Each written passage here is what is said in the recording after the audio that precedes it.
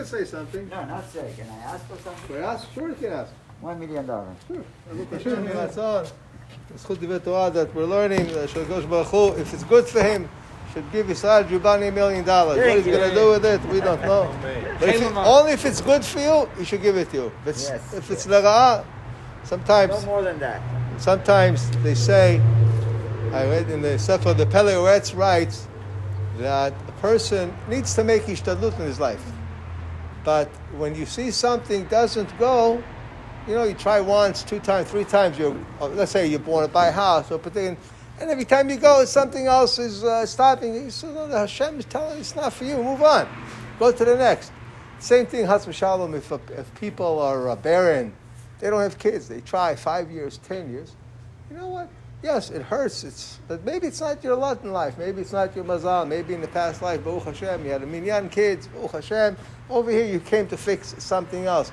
But sometimes if a person drives like Kadosh Baruch Hu crazy, so he gives them, but sometimes it could be a child that Chas v'Shalom could have issues or can have problems, and here you asked for 10 years, you drove him crazy, and then you have to deal with this other thing. So you know what? You have to make your ishtadlut in life.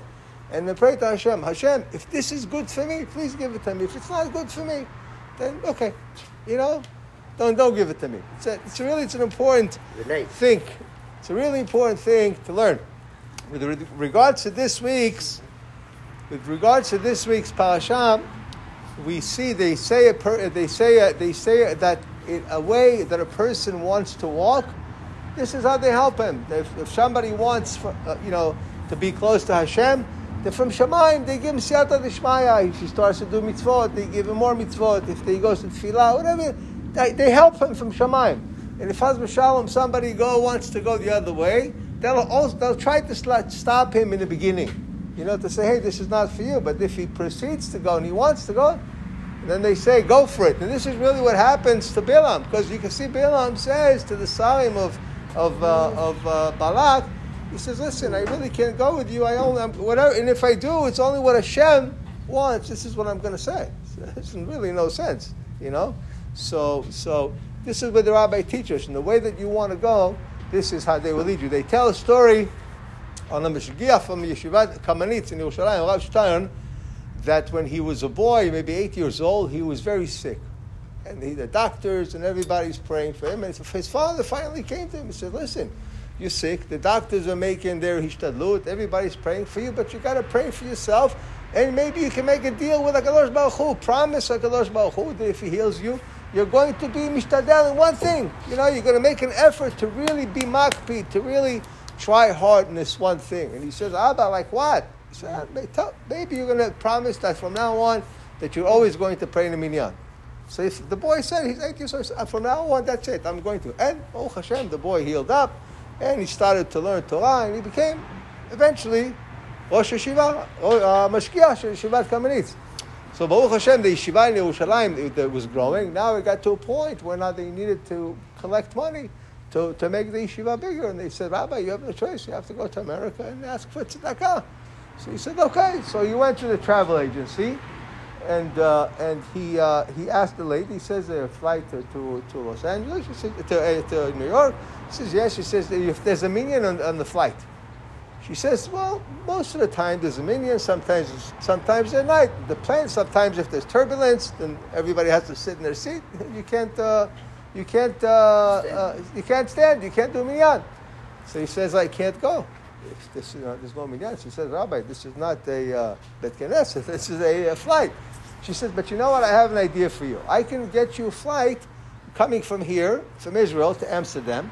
Amsterdam has a layover, 2 to 3 hour layover. And then from there you go to New York, and the flight to Amsterdam gets there in the morning. He says, good, Baruch Hashem, I'll take that flight. So now he gets to Amsterdam. He gets there, okay, he's got, 2 to 3 hours. He doesn't know what to do. He goes out of the airport, and there's not like a freeway, like a big boulevard. He's standing there with his suitcase. All of a sudden, the car pulls up, and he says to him, he says, Rabbi, where are you going? The guy, he says, I'm looking for a minyan. He says, come with me. He gets in the car with him.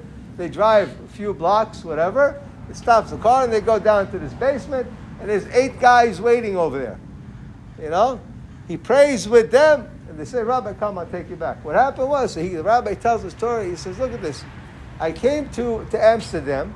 Here's the 9th guy who comes from this other, let's say he's coming from Sherman Oaks, and this guy is coming from Calabasas, but the guy from Calabasas didn't come, And here I am, They send me. So look at this. When a person, they make in their hishtadlut for the minyan, HaKadosh Baruch Hu sent them somebody from Israel to be number 10.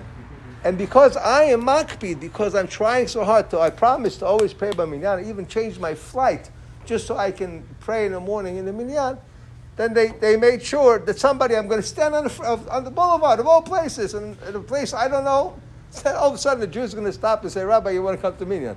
So this is what he says, in a derech, in the way that a person wants to go, this is how they're going to lead you. You choose the way, we'll lead you. And this is what they say about Bilam. Something interesting, that HaKadosh Baruch Hu makes a miracle with the donkey talks. And the donkey says to him something very interesting. Did I ever take a chance or do something like this to you? And he answers her, he said, no. So she didn't say, hey, I've never sat. She just said to him flat out, did I ever do anything like this? He says, no. So dummy, hey, wait a second. If you see that I've done these strange things, there's something is up, and it's up to you to try to figure out what's up. Something is going on here, obviously, because I've never acted this way.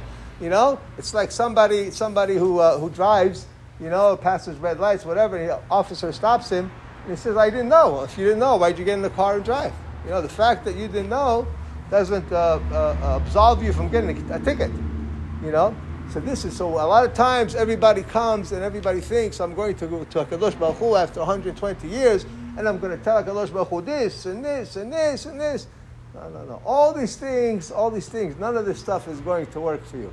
Only the mitzvot, everything, all the ishtadlut that you have. And HaKadosh Baruch Hu is going to show you, just like the donkey showed Bilam, all the places that he tried to stop you, from going bad, and this is the way we lead us. So this is where we are. As other Hashem, HaKadosh Baruch Hu should give us a zchut. We have to. We are. Well, you can do 2 more minutes, but we're going to do a couple to Tehillim. Okay. So we alluded to Tehillim then. Well, you got it. Okay. As other Hashem, the zchut. Okay, so we're going to do a Kaddish now for some learning, Kaddish for a moment, then we'll do Tehillim for some sick people.